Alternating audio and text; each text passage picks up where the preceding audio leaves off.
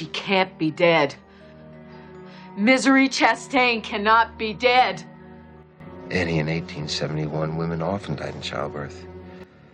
But her spirit is the important thing, and Misery's spirit is still alive. I don't want her dead! I want her! And you murdered her!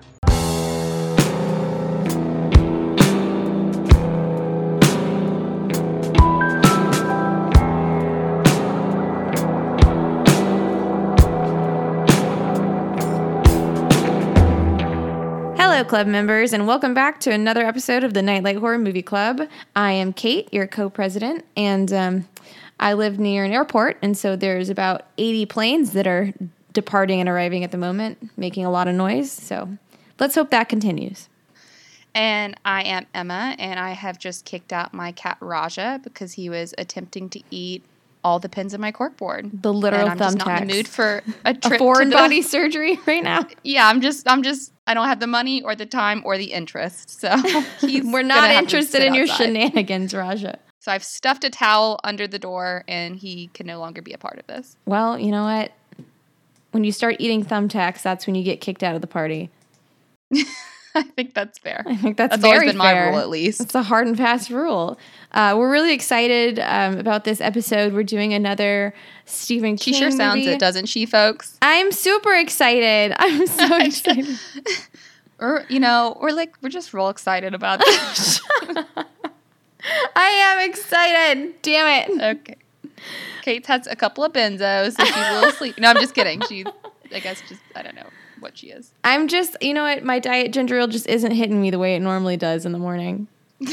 It's just not hitting that spot it normally does. But I am genuinely excited. I love Stephen King. I actually had not seen this movie until someone suggested it for the podcast. So I'm actually very excited to talk about it because I just watched it yesterday and I have a lot of things to say about it. I was going to say, don't spoil it for us yet. Also, for those of y'all who don't know what the heck we're talking about, we are talking about the 1990 Rob Reiner film based off the Stephen King novel Misery, which we are covering this week. I feel like they probably know because they clicked on a giant thumbnail of Kathy Bates' face. Oh, well. A little clue, and it said Misery on it. What could this be? It could have been a self-help podcast. Little mystery episode. What do we have here? But if it's your first time on the podcast, at the club, on our club, with our club, whatever preposition you would like to use for the club. We're not that kind of club, guys. We're an awesome club, and we're really excited that you're here. It's just me and Emma talking about either horror movies. I adore horror movies. Emma is extremely lukewarm on horror movies. I think best. Well put. I'm very curious. She's horror curious, but we don't just cover horror. We cover anything tangentially related to horror. That includes 2020's horror musical Cats. So if you guys have any suggestions, they don't have to just be horror-based, but we do definitely cover horror movies. And this, I would say, is a classic horror movie. I'm very excited to be doing a classic horror movie that I haven't seen. We're covering 1990's Misery, based on Stephen King's book of the same name. And I know you. I haven't read the book. I hadn't seen the movie. Had you? I know you haven't. No, you didn't.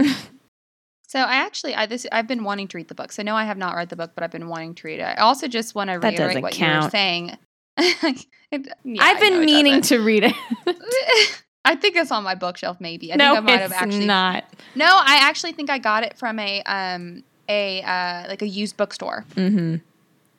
I know that sounds so. As I was saying it made like up. A lie, no, I really do think wasn't. that I bought it once. I really do think that. I was gonna say I got it from a flash used book sale in a strip mall, which now sounds you're just lying. Even more of a lie. So I the just more details you add, the bigger the lie is. No, okay, so I really did buy this book.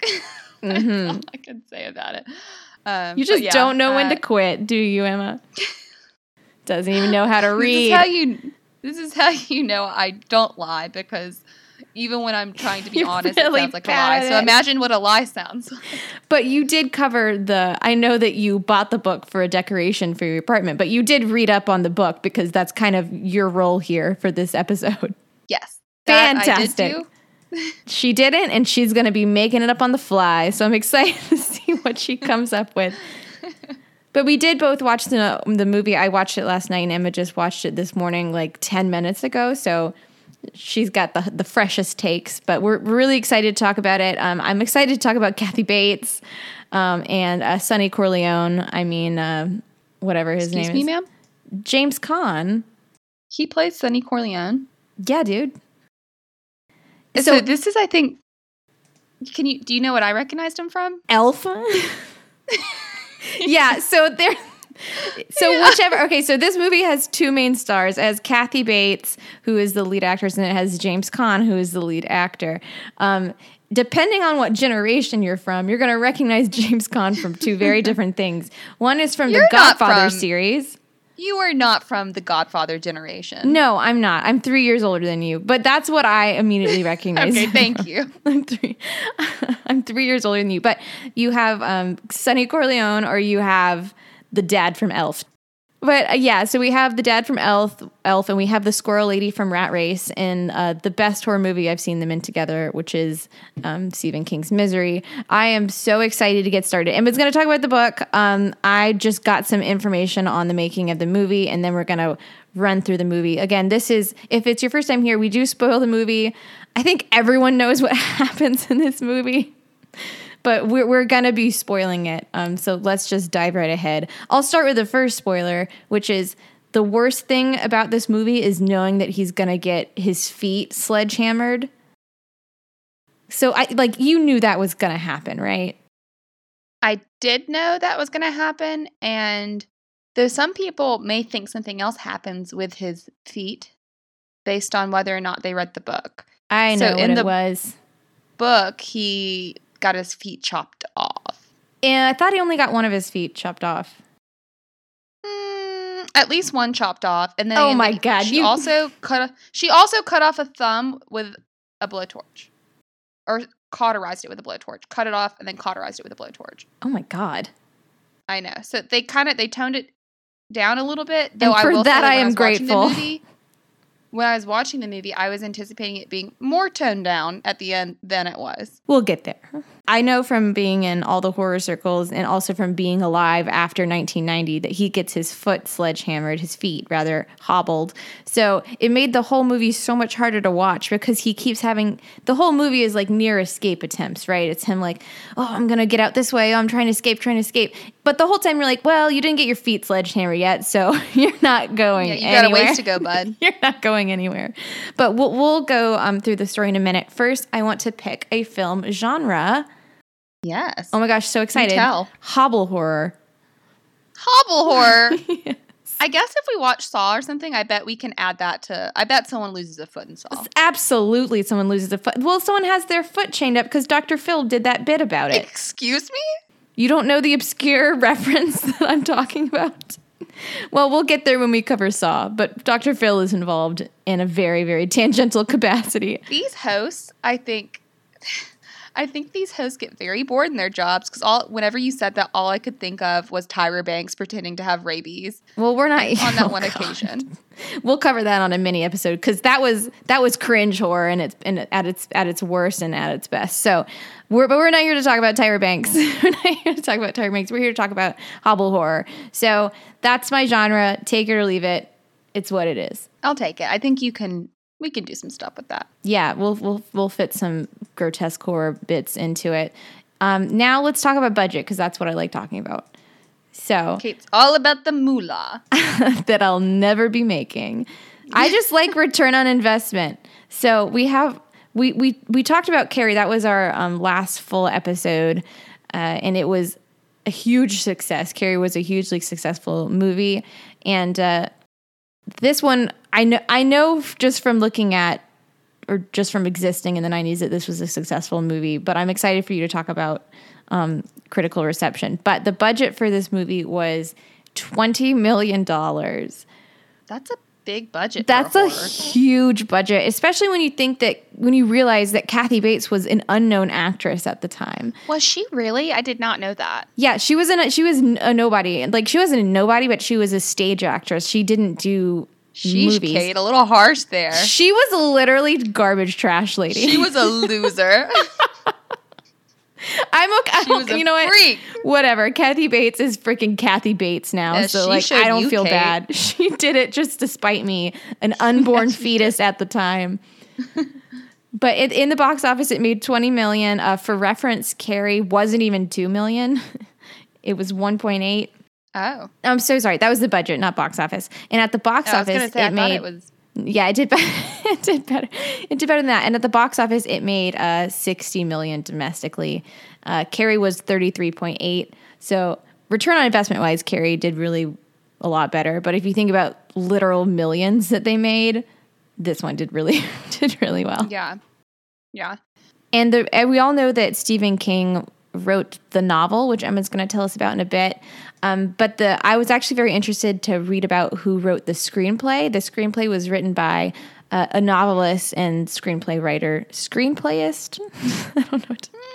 I think we'll just go with writer. Okay. Named William Goldman. And I recognize the name, but I didn't know from where, so I looked him up. And he wrote the novel, and he also wrote the screenplay for the movie for The Princess Bride. So you can thank him for that. Yeah. Well, I guess he and Rob Reiner were good old pals. Did Rob Reiner do The Princess Bride? Yeah. I didn't know that. Oh, well, that makes a lot of sense.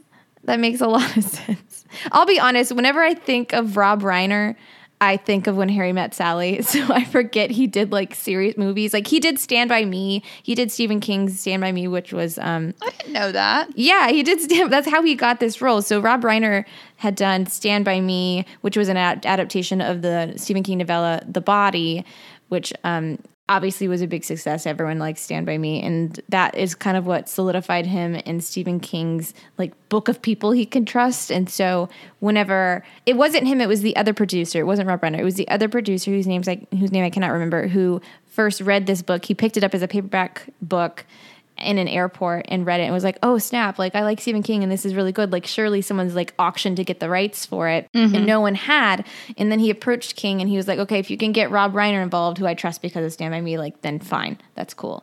Oh, nice. Okay. Yeah. Well, that all worked out. Yeah, that all worked out lovely.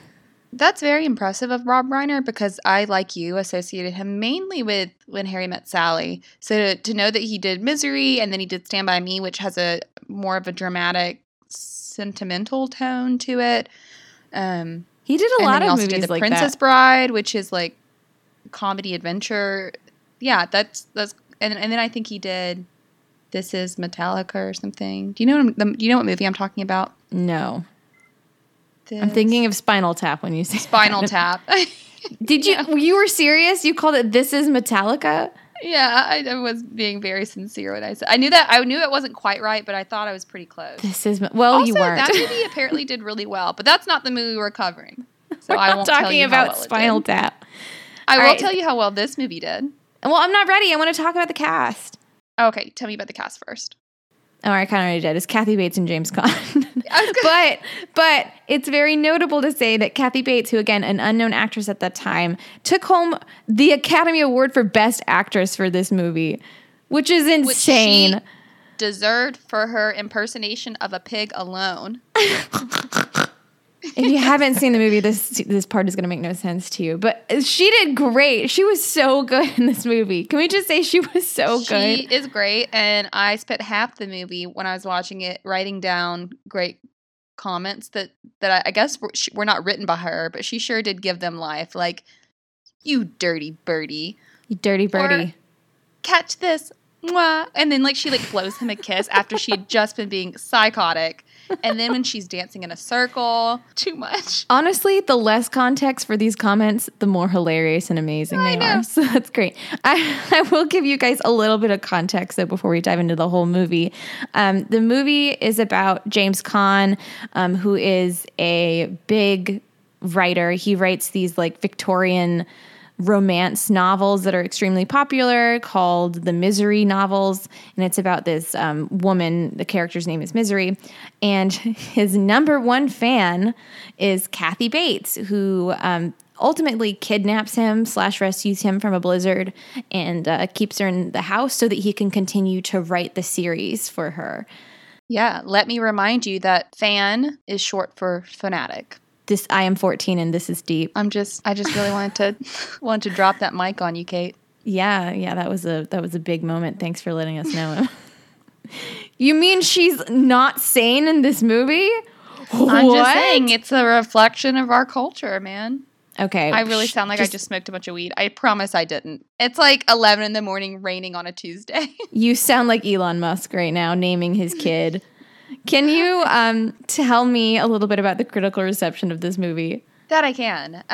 So we have put IMDb to rest because they're never helpful and they rank everything so a done 7. with them. So I didn't even look up to see what they did. I did look at Rotten Tomatoes, and I'm not going to make Kate guess because we both know it did well. But I will. I was surprised that both audience and the critics agreed on the score, and they agreed on a score of 90%. So really good. That's good. That's quite good. That's good. Wait, they're both the same? Yep. Both that audience never scores happens. 90%. Exactly. Yeah. That is really interesting.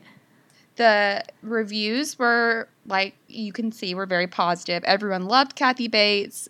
She was a sensation. She is a sensation. Oh, excuse me. First of all, a sensation. How dare Kate, you? we all know you hate her and wanted her to fail, so I don't want to hear from you. Oh, yeah, from the beginning. It was anti-Kathy Bates. Yeah, so I think the one review that I pulled that I want to read is from Jay Carr of the Boston Globe.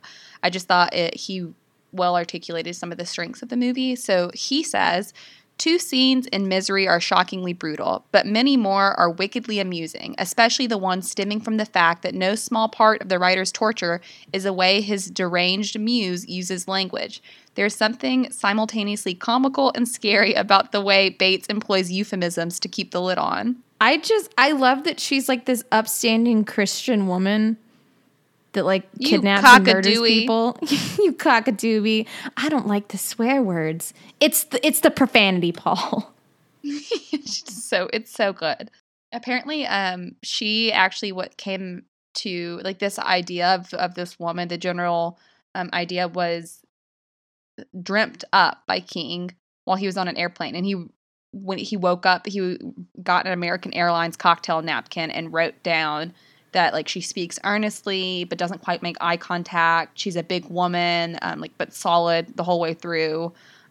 He wrote down the little anecdote about the pig named Misery and how like he shouldn't be offended. Please don't be offended. Like I named the pig out of love for your character. Like all of that just came from a dream, and that was kind of the beginning of what became Misery. I wish I had multi-million-dollar dreams like that. I know, right? But I just keep being late for tests and missing my pants. So life's not fair sometimes. Some of us have more to offer in our dreamland than others. So I do want to talk a little bit about Stephen King specifically because he has come forward like there were accusations.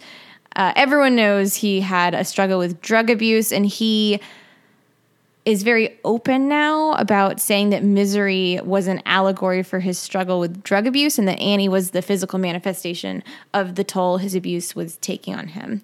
It confuses me a little bit. Like it's not a very linear allegory. Like it doesn't make a ton of sense. Like the harder I think about it, the more it doesn't make sense to me. But I'm sure it's something very personal to him that it's not going to make sense to me, and that's fine. Yeah, I think you have to be very fast and loose with it because I also had the same. I was like, oh, that's interesting. And then the more you think about it, the more you start to kind of lose it. So I agree with you. I think it's personal to him. It has to be personal because it just doesn't make a lot of sense to me. But I see it differently. So I see it, and Rob Reiner actually gave an interview. I don't remember when. He's looked the same for the last 30 years. No, he has not. That is not true. That you is even not give true. me an opportunity to respond to that. No, that is not true. He does not. So I just don't know what year he did this. But he gave an interview about it, and he was talking about how he sees it as a metaphor for Stephen King in the way of being trapped by his own success. So the main character is Paul Sheldon. He's this successful romance author, Victorian romance, and he has a huge fan base. But that's not all that he is, and that's not all that he wants to write. So he's trying to write something more personal, and it's rejected by his ravenous fan base. And I think that follows Stephen King very well. He's created this very, very strong horror fan base, and that's kind of all that people want from him now because he's so good at doing it. They don't want more serious things that aren't horror. They don't want just dramatic storytelling. They want something horror. So that's kind of how I saw it. Again, that's not fair for me to say, actually, Stephen King, this is the allegory for your life that it is, but that's what I saw. Well, I think there has been some stuff written on that, because apparently, and I think he has actually acknowledged that to some extent himself, because cool. So the book Misery came out in 1987. 3 years before that, in 1984, he came out with this book called Eyes of the Dragon. So at this point, we talked in our previous podcast about how Carrie jump-started his career. So he's been publishing horror. That's what he was known for. But Eyes of the Dragon was actually not a horror. It was this sort of epic fantasy. So it was taking a kind of sidetrack and doing its own thing. And a lot of fans were just not having it. That's not what they wanted from him. So I think he definitely was reacting to that. Also, with this book, he was initially planning on releasing it under a pseudonym, because he's always wanted to know, and he talks about this in his memoirs, where luck and talent kind of meet, and how much of it is luck and how much of it is talent. So he was trying to kind of test the theory by using this pseudonym Richard Bachman, which if you look it up, there's a photo. There's a photo that would be on the inside of a jacket, of like a book jacket, and it's actually just a photo of his literary agent. But he feels like he was never fully able to explore whether or not this Richard Bachman could also have the success, being not linked to Stephen King, because people figured out that it was him so early that he never even was able to release Misery as the pseudonym, because people had already figured out the connection between the two. So to this day, he still kind of wonders. I don't know the nitty gritty about how that got figured out, but someone snitched. Oh, that's sad. But good for him. He's doing fine, and he seems to be very happy in his life. So he's fine. Good for you. Good for you, Stephen King. Yeah, he seems to be doing fine now. He also fell head over heels in love with Kathy Bates for this movie. Did he really? What do you mean? He loved her. So he was so impressed with her that literally, whenever he wrote his novel Dolores Claiborne, he wrote it with Kathy Bates in mind. And guess what? She starred in the film version, because he was like, "This is for Kathy."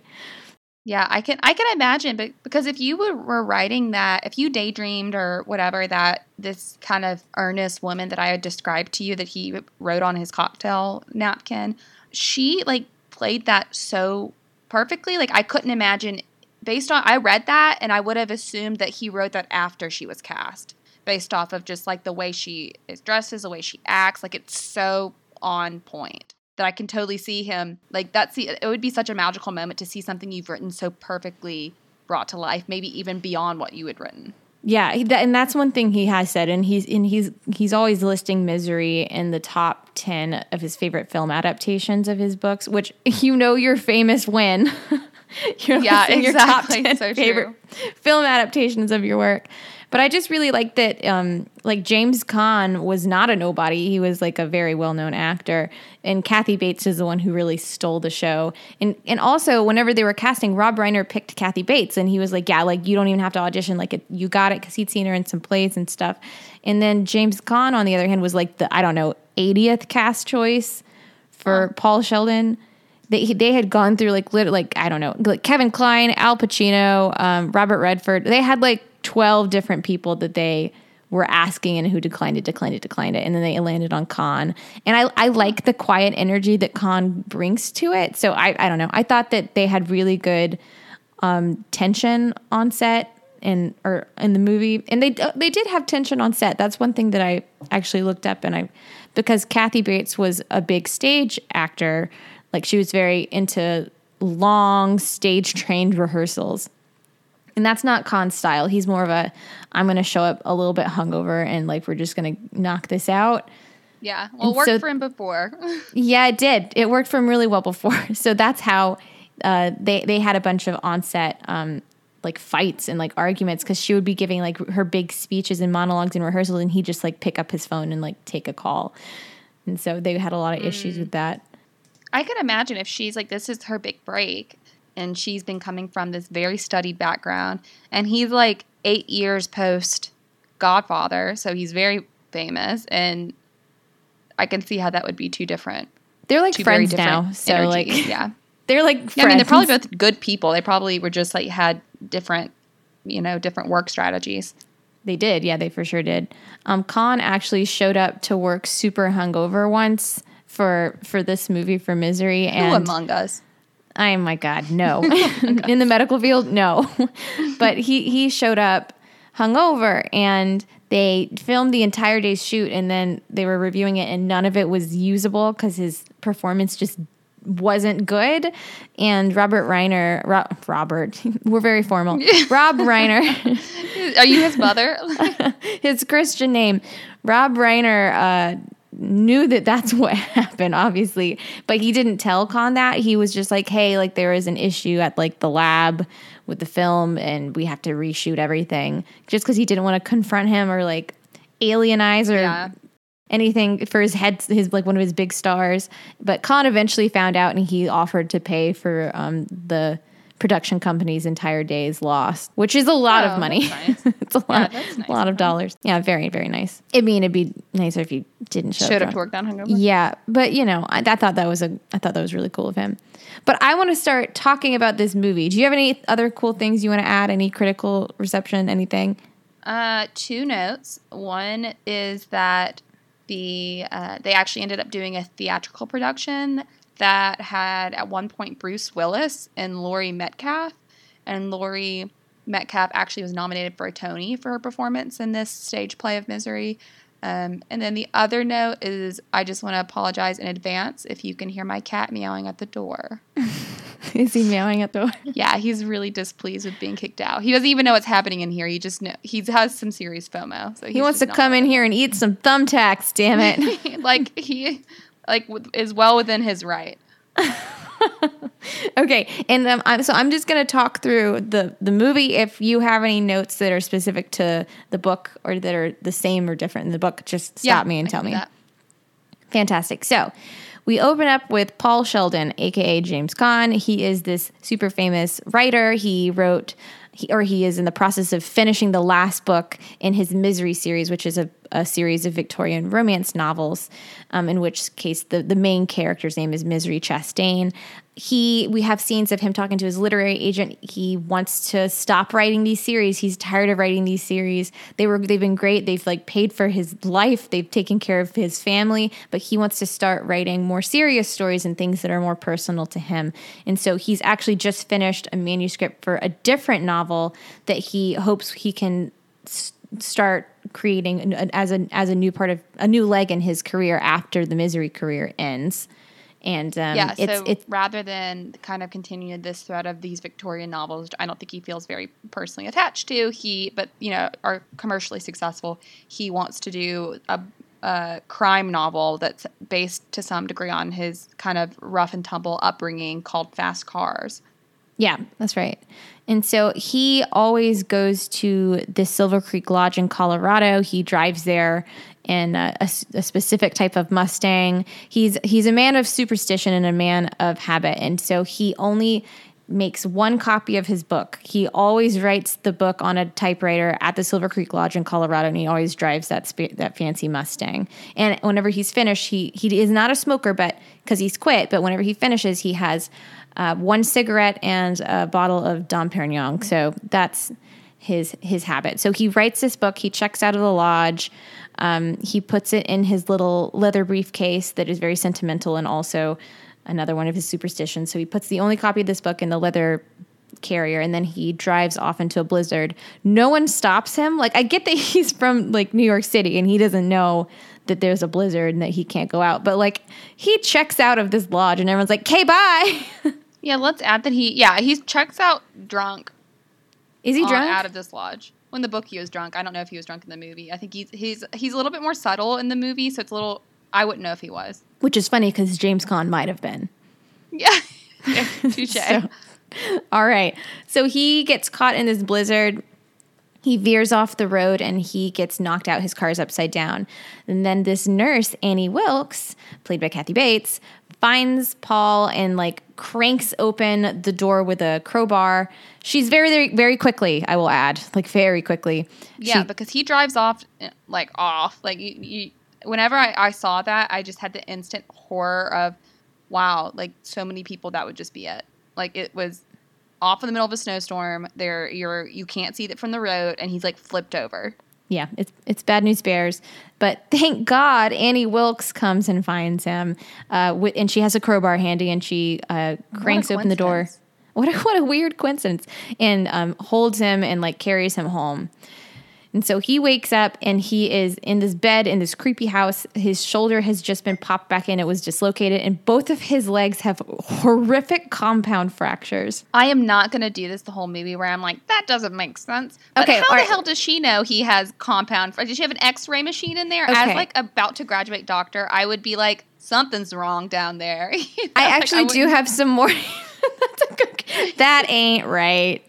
I'd be like, it's really bruised. I'm pretty sure you can't walk. Prob's broken. That's about all I can tell you. She makes a comment that she could feel the bones moving against each other. So like I'm not an orthopedic surgeon, but I don't know. If I was in the ED, I would say she can't walk, likely broken, and that'd be the end of that.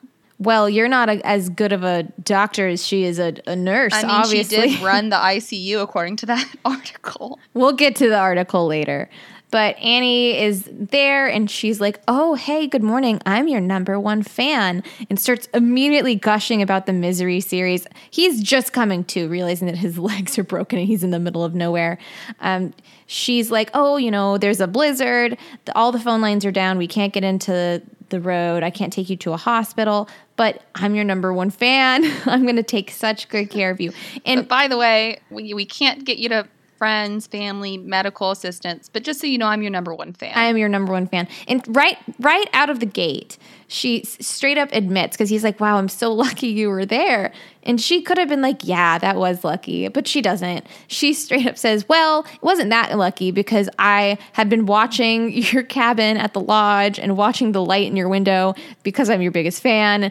And then I like followed your car because I was worried about you in this blizzard because I'm your number one fan. So really it's not luck at all. I'm just a psychopath. She doesn't say the last bit, but it's heavily implied.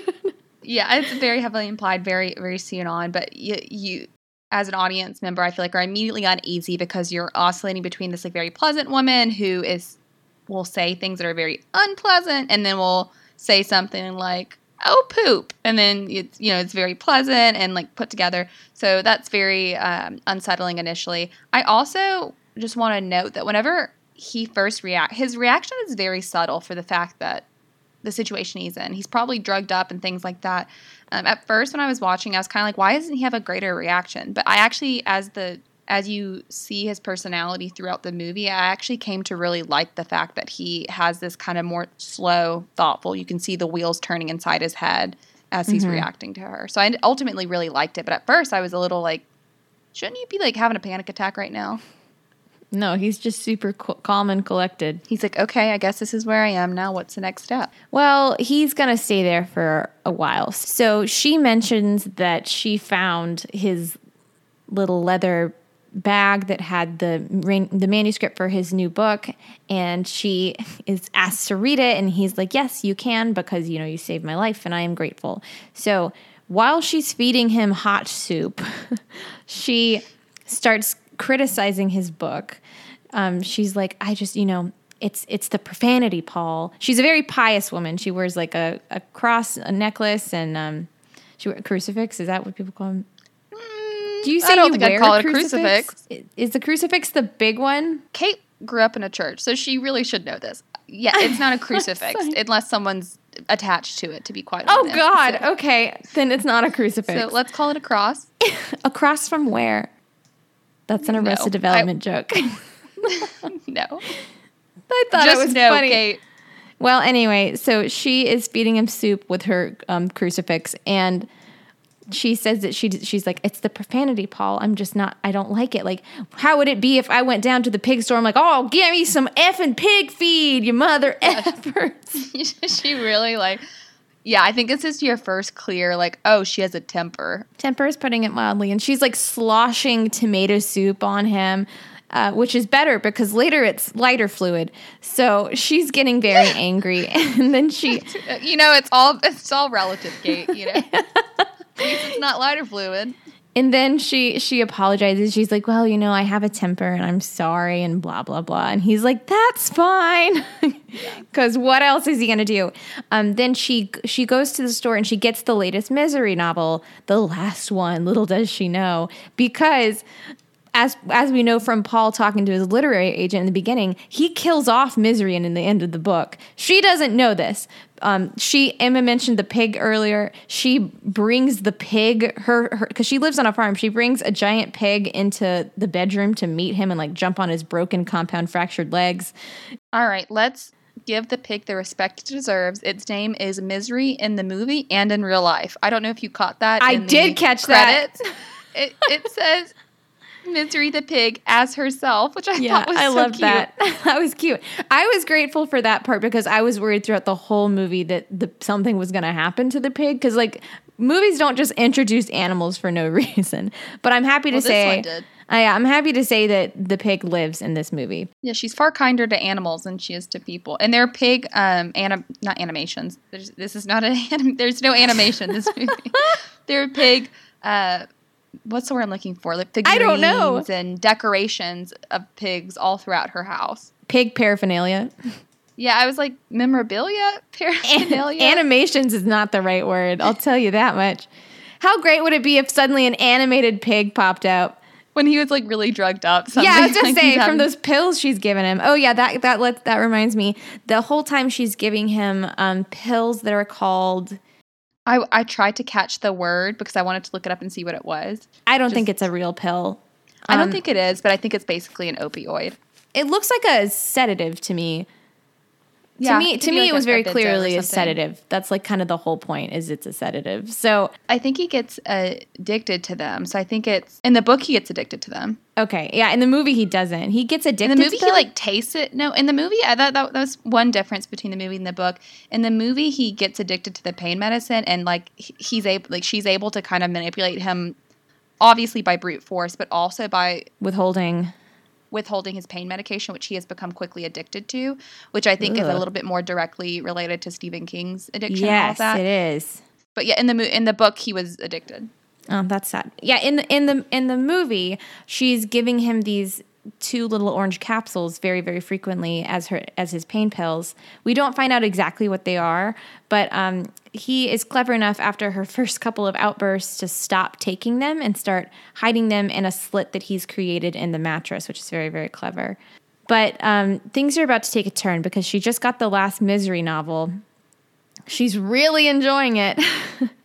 She's so happy. She loves it so much.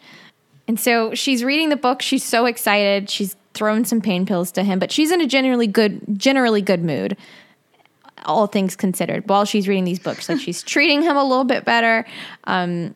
She's in a generally good mood until she's like, oh, I only have a few more pages left. And then the next scene is just her like crashing into the room. She goes into an absolute rage because she just found out that Misery, her favorite character, the namesake of her favorite pig, just died in childbirth at the end of the book. And she's like, she can't be dead. And he's like, well, Annie, like a lot of women died in childbirth. And she's like, no, she does not die in childbirth. Yes. And he's like, well, her spirit lives on. And she's like, I don't want her spirit. I want Misery. And then she just goes completely, like, she shows her true self very, very quickly. And she just straight up tells Paul flatly, who is starting to realize this on his own, but she just gives him the news. She's like, oh, by the way, didn't actually call your literary agent. Not ever going to. You're stuck here and nobody knows where you are. And you better hope that I don't die, because then you'll definitely die too. Good night. And locks him in his room. Oscar-winning scene, I feel like. I loved when she yells, like, I don't want a spirit, I want Misery. Yeah. It was very intense and very effective. This movie is, in a word, intense. I watched it at the end of a very, very intense shift at work, and I did not feel relaxed whenever I went to bed. I felt a little stressed. Yeah, this one's not for tucking you into bed. No, it's not. But dang, it escalates there. That's when you're like, we're at the point of no return. And we're still very early in the movie. So the next day, Annie is like, I'm so sorry, Paul. I talked to God. God showed me the way. I'm going to fix you for God. by the way, here's a grill I just brought into your bedroom, and here's your manuscript, and you're gonna burn it. And she takes the whole, oh God, it hurts. She takes the whole manuscript that he's poured his heart and soul into of this new book, the one where there's profanity, and does not involve misery, and she doesn't want anything to do with that.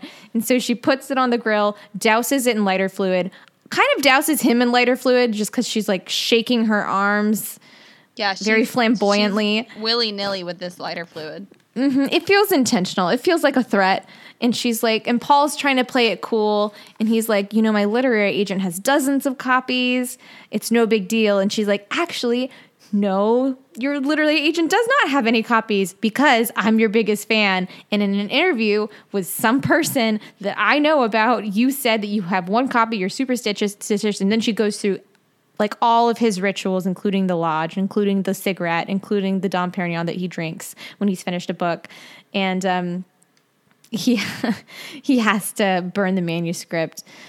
And she's like, well, that's great because I also bought you this typewriter that doesn't have the letter N, and I bought you all this printer paper, and you're going to write a new misery book, and you're going to make her be alive. Yep. And she takes it very seriously, like, because he starts trying to like pacify her. He starts writing these chapters for her just so that he can like live and stay alive. And she's like, nope, not good enough, not good enough. Like she's holding him to the same standard that she would hold him as a writer whenever he didn't have his tibia broken and was on sedatives in a stranger's house.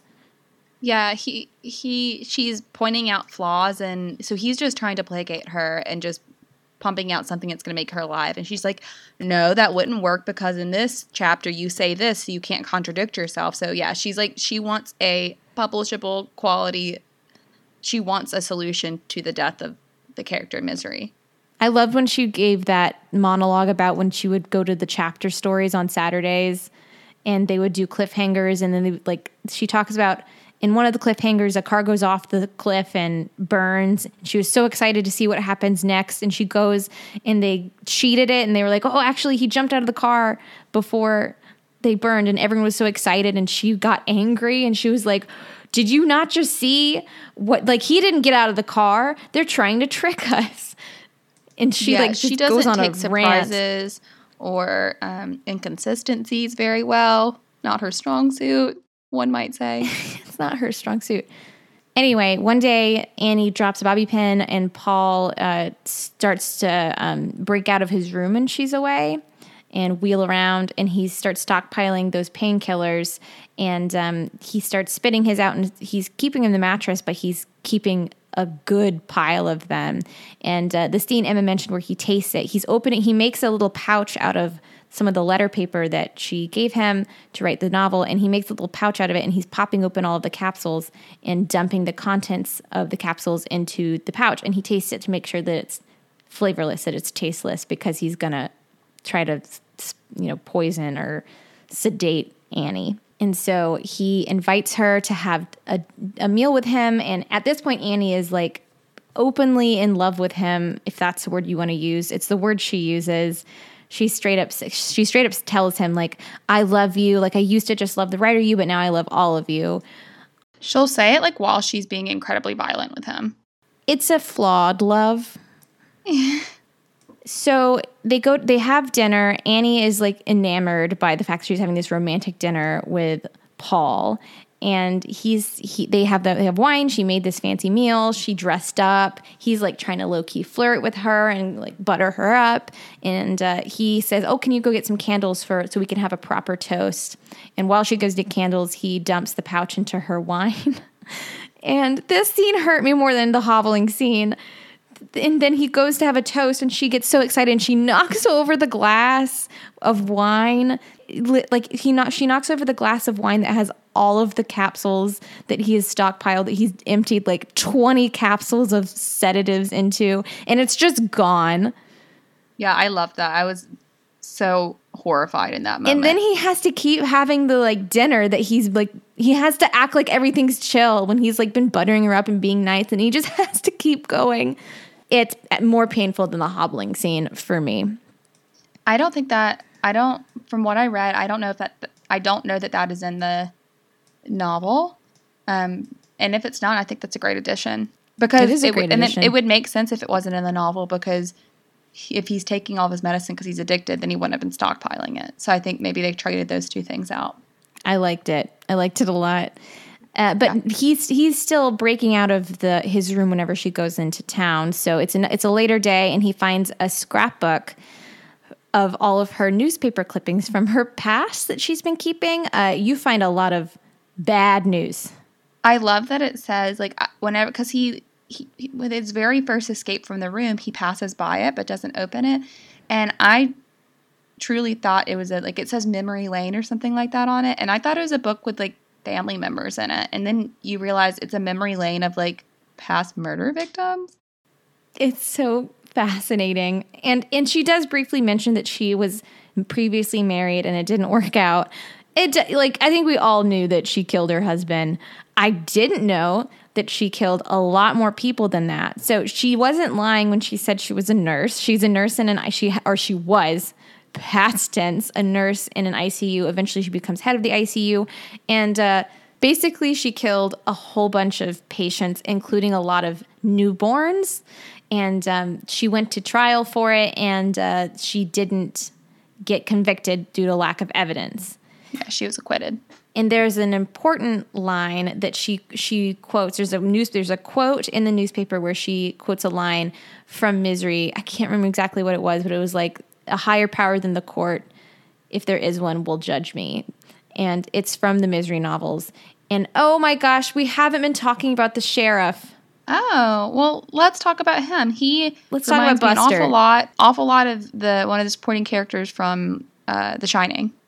I think you know which one I'm talking about. Is he the Scatman Crothers? Yes. Yeah, he is. God bless you, Buster. So this is a very small town. Throughout all these scenes we've been talking about, there's a sheriff. There's like a sheriff and a deputy, and the deputy is the sheriff's wife. And they're adorable. I'm not going to get into it. They're just adorable.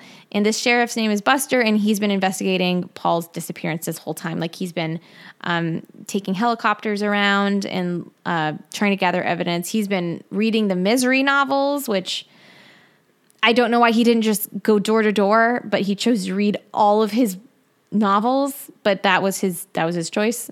And he probably kind of secretly liked them a little bit.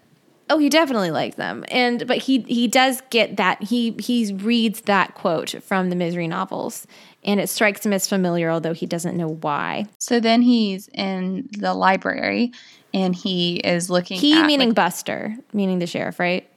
Yeah, so Buster basically is having breakfast or something like that, and he hears someone yelling, "Poop you," and "poop this," and "cock-a-doodie," and like just having quite the temper about some traffic issues. And he goes and he thinks she looks familiar, so he goes and looks her up in an old newspaper, and lo and behold, it is this woman who had been in the newspapers for the accusation of all of these intentional murders at the hospital. And then he looks down at the caption for her acquittal, and there's that same quote that Kate was talking about from the Misery novels about letting God judge me. And he also goes to the local shop that I guess they just have one shop that sells everything. And he asks about Annie, and the shopkeeper straight up says, "Oh, yeah, she's a big fan of that Paul guy, Paul Sheldon." And I always have to set a copy of the newest copy aside for her. And also weird, she's been buying a lot of typing paper. And Buster's like, I think I know what's going on. Meanwhile, Annie knows that Paul has been sneaking out of his room because in an earlier scene, he almost knocks over one of her little ceramic animals that are all facing the same direction while he's wheeling around. He catches it, and then he puts it back, but it's facing the wrong way. Did you notice that? Yes, because why else are they going to show me this penguin facing the wrong way? Yeah. I did notice, and I was waiting for, and I knew it was going to be why he gets his ankles sledgehammered. I knew that was coming.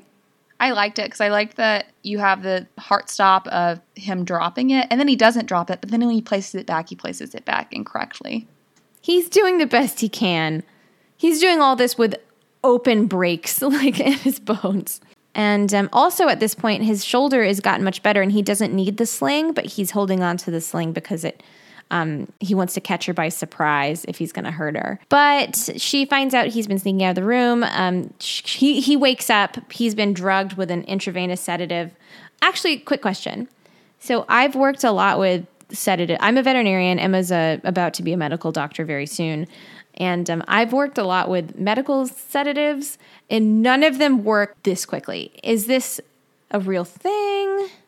Yeah, you could have medicines that work that quickly because they'll like intubate people or give them ketamine or things like that for if they're going to reset their arm. So people can go under really quickly. I guess. Okay. Maybe it's just because animals will fight it so much. So like we'll use ketamine and like dexmedetomidine. We'll use all sorts of sedatives for animals for procedures, but it's like a process. It's like we give them the medication, then we just kind of like we put them in a dark room and we like just kind of sit with them and like we'll cover their eyes so they feel sleepy. It takes time. In the emergency room, when you have patients that are going under for like just resetting a shoulder, or if like you're in the OR and you're putting sometimes the people in the OR are a little bit slower to fall asleep. So it probably has to do with the kind of medicine. But you can, if you want to put someone to sleep really quickly with like propofol or something like that, you can do it. Yeah, but you have to get IV access. Yeah. Okay. IV access is easy for humans who are not fighting you. Okay, I guess that makes more sense. She gets a needle in his arm fast, and he is out, and he comes to, and he's completely strapped down to the bed. And she tells him, hey, no, you've been sneaking out, and I've come to a solution for us because you're feeling better, and I know you're going to leave soon, so I'm going to break your ankles. So she puts a block of wood between his ankles and takes a sledgehammer and just bludgeons the crap out of each one. Watching the foot turn the other way was heinous. Yeah, it was a gelatin mold of James Caan's feet with wires in them so that the wires would make it turn like that whenever she hit them. Oh, nice.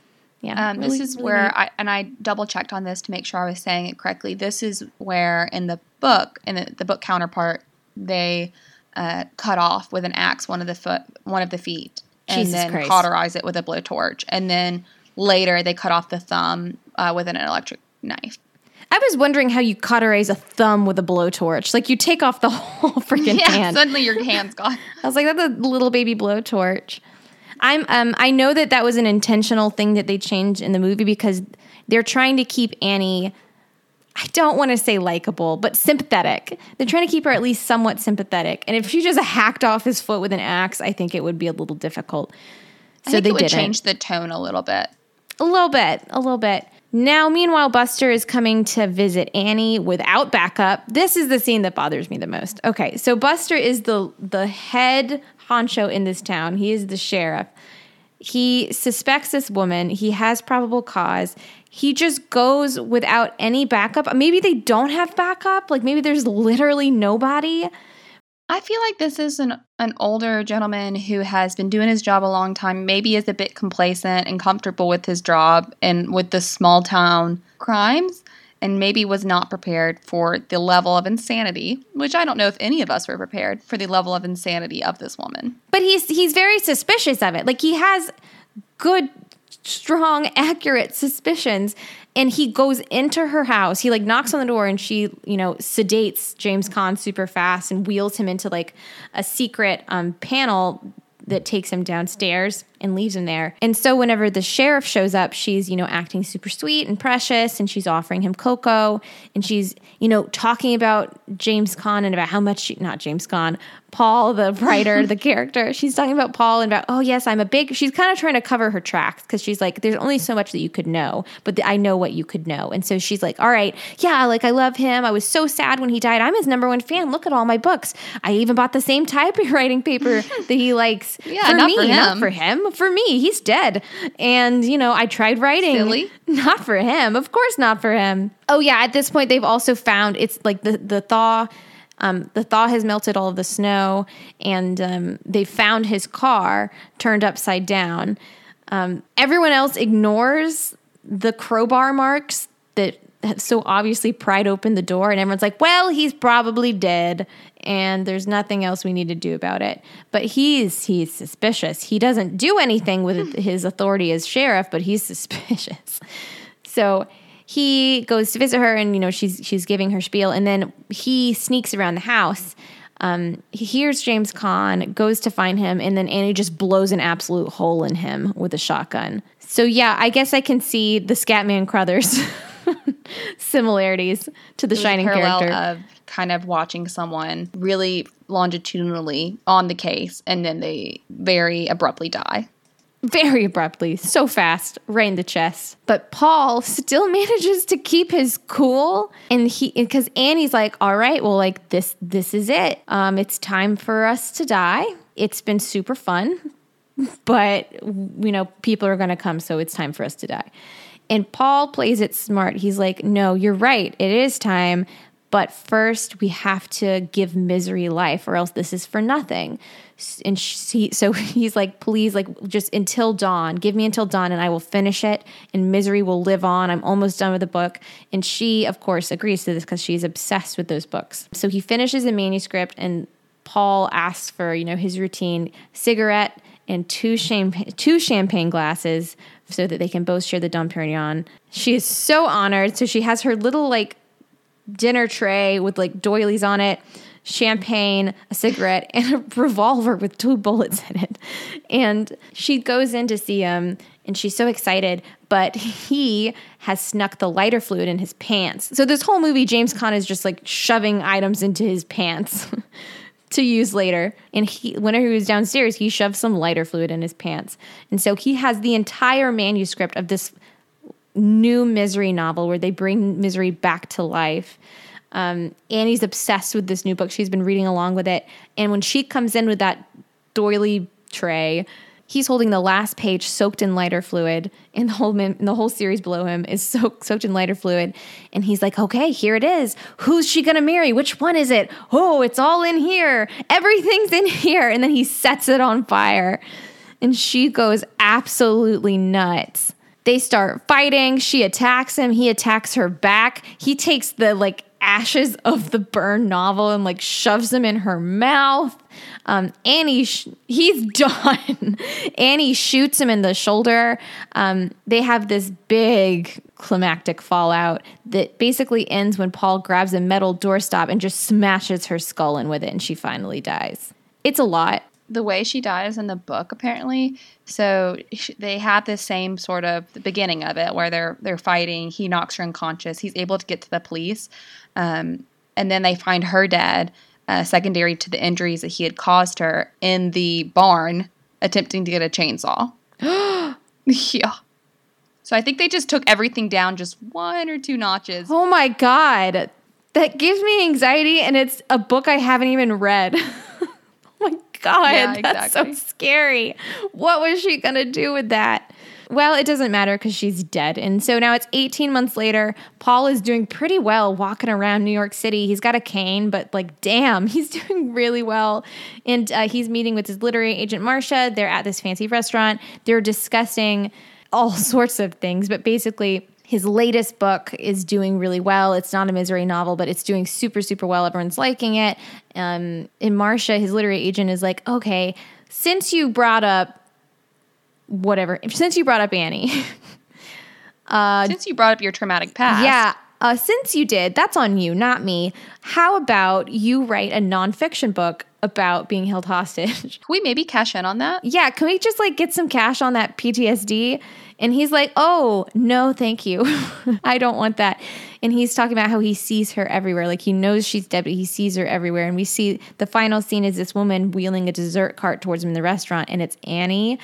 He's hallucinating though. She's definitely dead. And so the woman pulls up with the dessert cart, but she says, excuse me, are you Paul Sheldon? And he's like, yeah, I am. She goes, well, I'm your #1 fan. Who knew that was very triggering, and you should probably not say that to this man who's been Probably traumatized. don't. Please don't say that. But that was the end of the movie. I thought it was a really good ending.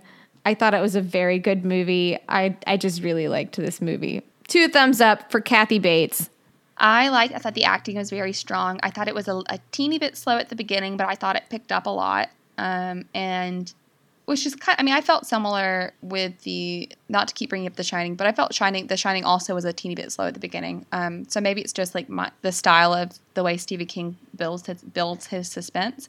But I also thought it was very good. I thought it was clever, and even though you have a limited setting, they did creative things. Like there are certain things that I could anticipate, like him getting his feet messed up, because we already knew about it. But outside of that, I thought that the use of suspense and the use of torture was original throughout it, and I didn't find myself guessing how things were going to go. I really just want to say that I feel like, for me, the most disturbing part, I think it was when she mixed Spam with her ground beef. Oh my God. He's trying to be polite at the fancy dinner that they're having, and he's trying to brag about her meatloaf, and she's very proud of it. And he's like, oh, it's so good. Like, what is it? And she's like, oh, well, one thing, I never use canned tomatoes, only fresh. And two, I mix some Spam into the ground beef. I was just like, no, ma'am. It made me, I know it's completely unrelated, but it makes me think of that scene from, I think, the last season of The Office, where Erin is like a caretaker for this old woman. And she's like, oh, I boiled it in Gatorade. Is that from The Office, or am I mixing two things? I'm not sure. What is that from? Oh, no. It makes me think of the scene from 30 Rock where, totally unrelated. That sounds right. But where Tina Fey is dating she's dating John Hamm, who is a super, super hot doctor who is extremely stupid, but no one says anything because he's super hot. And she's like, yes, it's such a bad sport. What is this? What did you cook? What is this dinner? He's like, oh, I boiled it in Gatorade. It was like a fish with Gatorade on it. Yes. It's not related at all. Just made me think of that and relieved the tension a little bit for me, which was much needed. But that's Misery. I really enjoyed it. I'm excited to see where we rank it on our scoreboard. Well, our scoreboard doesn't really have a house right now because we're not using the Tumblr anymore. We're trying to get something more permanent.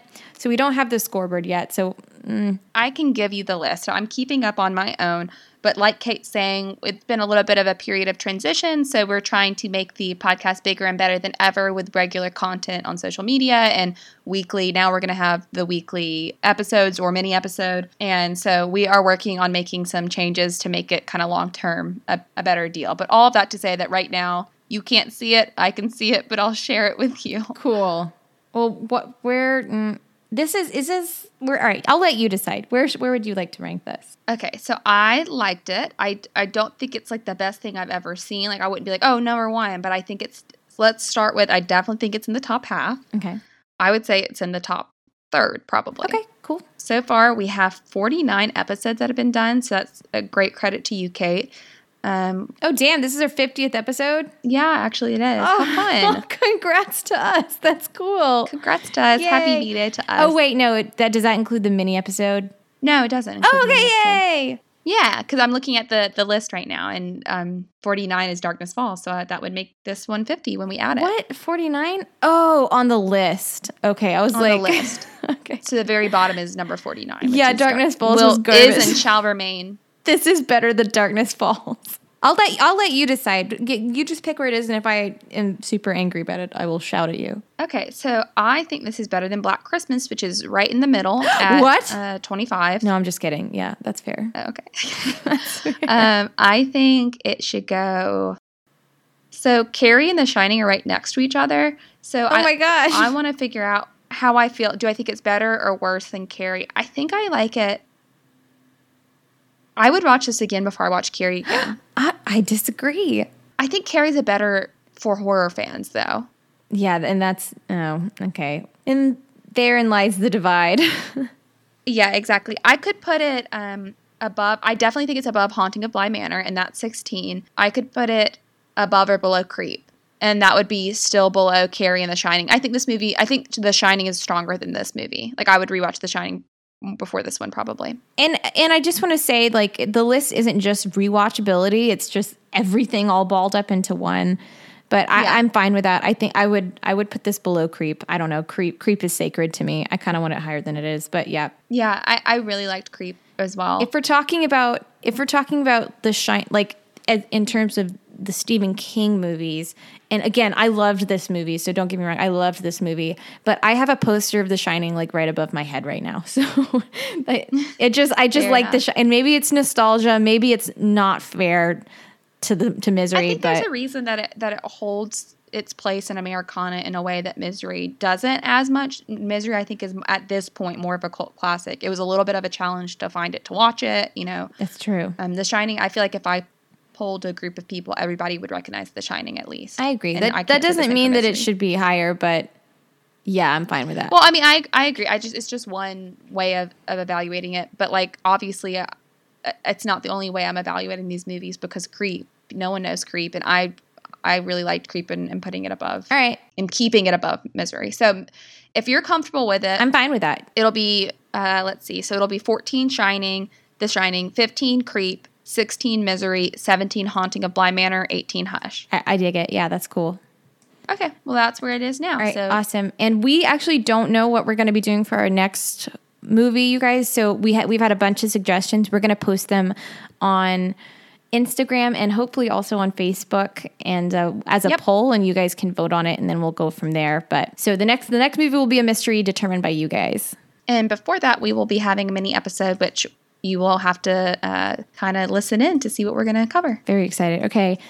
So before we wrap up, I just want to remind everybody that we love what we're doing and we hope that you love what we're doing. We're trying to kind of adapt it and expand it and make it bigger and better. And make it more of the club that it's meant to be. Exactly. So if you're interested in what we're doing or like it, please like it on whatever podcast or Spotify or whatever place you go to listen to it. You can like it on Facebook. Check out our Instagram and share your story if you're listening to us or kind of whatever you're feeling. We appreciate the love, and it kind of allows us to get more members and expand and kind of have more ideas circulating. So whatever you're interested in sharing, liking, doing, whatever you're like, we appreciate it. Yes, thank you so much. And that's all I have to say. Do you have any last words? Stay spoopy. Stay spoopy. And we'll see you guys next time for a movie of your choosing. Thank you guys for listening. And Bye, guys. yeah, take care. Stay spoopy.